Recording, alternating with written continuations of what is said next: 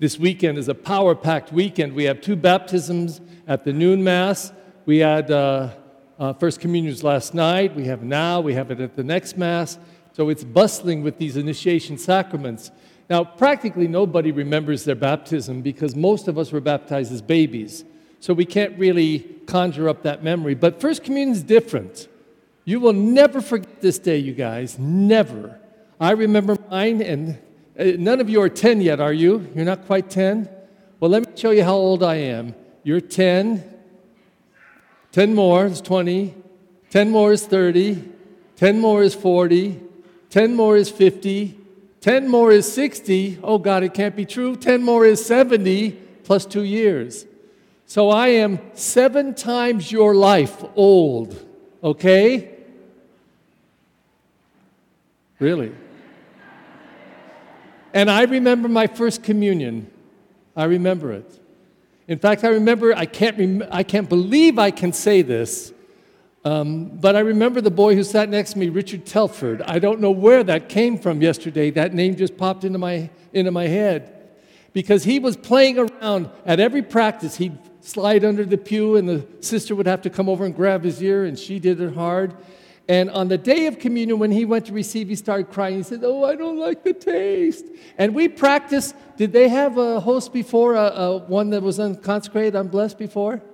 We used to give them the host so that they would taste it and know, it's like bread. And he cried because I don't like it. I thought, oh my God, if he remembers his first communion, he should be embarrassed. But the rest of us, we remembered it and we enjoyed it. And I want to draw some meaning out of this for us today. Earlier in the week, this little girl popped into my mind. I remembered her. I think she was about 12 years old at the time. I have to read this because I'd never heard of this. Has anybody heard of, I'm going to pronounce it the best I can, Moebius syndrome? Raise your hand if you've heard of Moebius syndrome. Yeah, I didn't think so. It was a syndrome, it is a syndrome, it's very rare, where a person cannot smile. And in the 1990s, this little girl, she was from Lancaster, Chelsea Thomas, and she couldn't smile. And can you imagine growing up, she's your age, somebody told a joke, something funny, and everyone's laughing, and she's going, "That's very funny. That's very funny." I'm laughing inside. She couldn't smile. Her face wouldn't do it.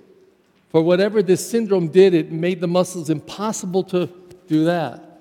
So, around 12 years old, she went to Woodland Hills Kaiser Hospital and had a surgery. And when she finished, she was able to smile. Now, I don't know what she thought or what she said, but I think it could have been something like this. We heard in the second reading from the book of Revelation, John, who's seeing a vision of heaven, and he's overjoyed. And so I'm going to translate it from John to Chelsea. She looks in the mirror for the first time and she goes like this. And she smiles. OMG, she's smiling. So she must have said, "I saw a new heaven and a new earth. The former heaven and the former earth had passed away and there was no sea anymore. I also saw the holy city, a new Jerusalem, coming down out of heaven from God, prepared as a bride adorned for her husband." It's like a vision.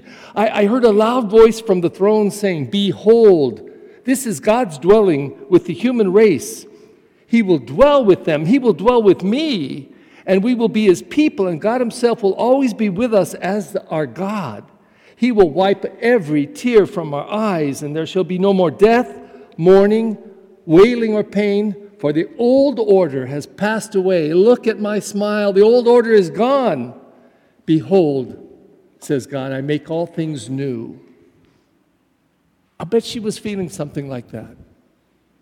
For a smile, just because she could smile. Well, we get something more today. And Jesus says it this way, "I give you a new commandment." But he gives it to us in the context of something he just said. And listen to what I read in the gospel. Because I know we listen, but sometimes it doesn't hit us, some of the things. For example, he talks about glorification. 5 times he says, when Judas had left them, and I'm thinking that's at the Last Supper when he went out to betray Jesus, It says, when Judas had left them, Jesus said this, "Now is the Son of Man glorified, and God is glorified in him. If God is glorified in him, God will also glorify him in himself, and God will glorify him at once." That's a lot of glorification going on. All of this glorification going on. And then in that context, Jesus says this, "My children, I'll only be here a little while longer before he goes there to the cross." And he says this, "I give you a new commandment, love one another. As I have loved you, so you should love one another. This is how everyone will know you're my disciples, if you have love for one another." And I think Jesus is not saying, "Here's a new commandment, you better love each other. Here's my commandment to you, you gotta love each other." But I think he's saying, you gotta love each other. Don't you get it? If you love each other, God is living in you, dwelling in you. And this is where today makes such a difference. For the first time, you guys are welcoming Christ into you as food. And Jesus was a smart teacher. He didn't want us just to have him in our head as an idea, or walk into church and people say, "Well, where's Jesus?" "Oh, he's in the tabernacle." It's true. But we eat that bread, the bread of life, the bread sent from heaven. It's Jesus himself, and he says, "I am your bread." Because he wants us to think of it as this way. When we eat bread, we don't die, but we live. And we got to take God and Christ into our life. And there's two ways given to us today. The first is this beautiful experience of your first communion. Today you receive Christ for the first time in this way as the bread of life. So that every time you eat this bread, you should feel that there's life, more life in you. And by the way, you shouldn't just come up to receive communion. You should be thinking of this before you leave home. "Jesus, I'm on my way to church because I'm going to receive you as the bread of life." And when you get here, you should be saying, "Lord, come on in, come on in. Come and fill me with your love." So that when you come up and say, "I say the body of Christ, amen, I believe it," then you eat, receive Christ into you. And then it should translate through you into this new commandment, love one another. Now, I told you, I'm 7 decades older than you. Do I love differently today at 72 than I did when I was 12? A lot different. A lot more.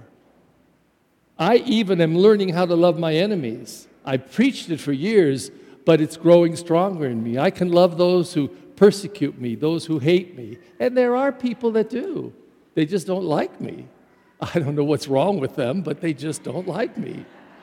So I love myself, and I know my God loves me, and then I just try to be more loving myself, because I say to the people that don't like me, that hate me, you can hate me all you want, but you can't make me hate you, because I choose not to be a hater. I want to be a lover. I'm not a hater. I want to be a lover. And every time I receive the Eucharist, that comes into my head. Come on, just come in. I want you here. I want you here. That's what we celebrate today. And I tell you, because I know you understand this, for 2 years you've not just been waiting for this, but you've been growing in your understanding of this and growing up to this moment. You know, if you walk in our Catholic school in the office, up on the wall, blazoned on the wall, there's 3 characteristics that we say are happening to these students. And the first one is this, that they are becoming faithful disciples. Faithful disciples. And you know how Jesus said people will know that you're a faithful disciple? Because you love one another.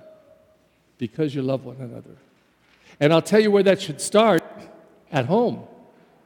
That you love in your home. And when a family is loving each other, God is so present in that house.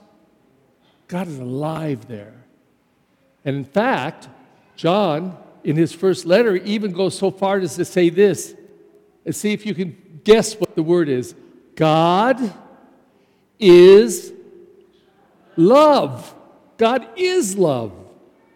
And then he says, if you live in love, God will live in you. God is love. Wherever there is love, there is God. And so we are invited in that today. When you receive Jesus today for the first time in the Eucharist, please, before you get up there to put your hand out, say to him in your heart and your mind, come on in, Lord. I'm waiting for you. I'm waiting. Come on in. I want you to be my bread, my food, my life. Oh, and by the way, before I finish this Mass, somebody out there, one of you kids tell me, Father, the plants, remind me, okay? Who's going to do it? Which of the children is going to do this to me? I need to be reminded. Would somebody raise their hand, please? Oh, they're so nervous, I guess, huh? Please stand.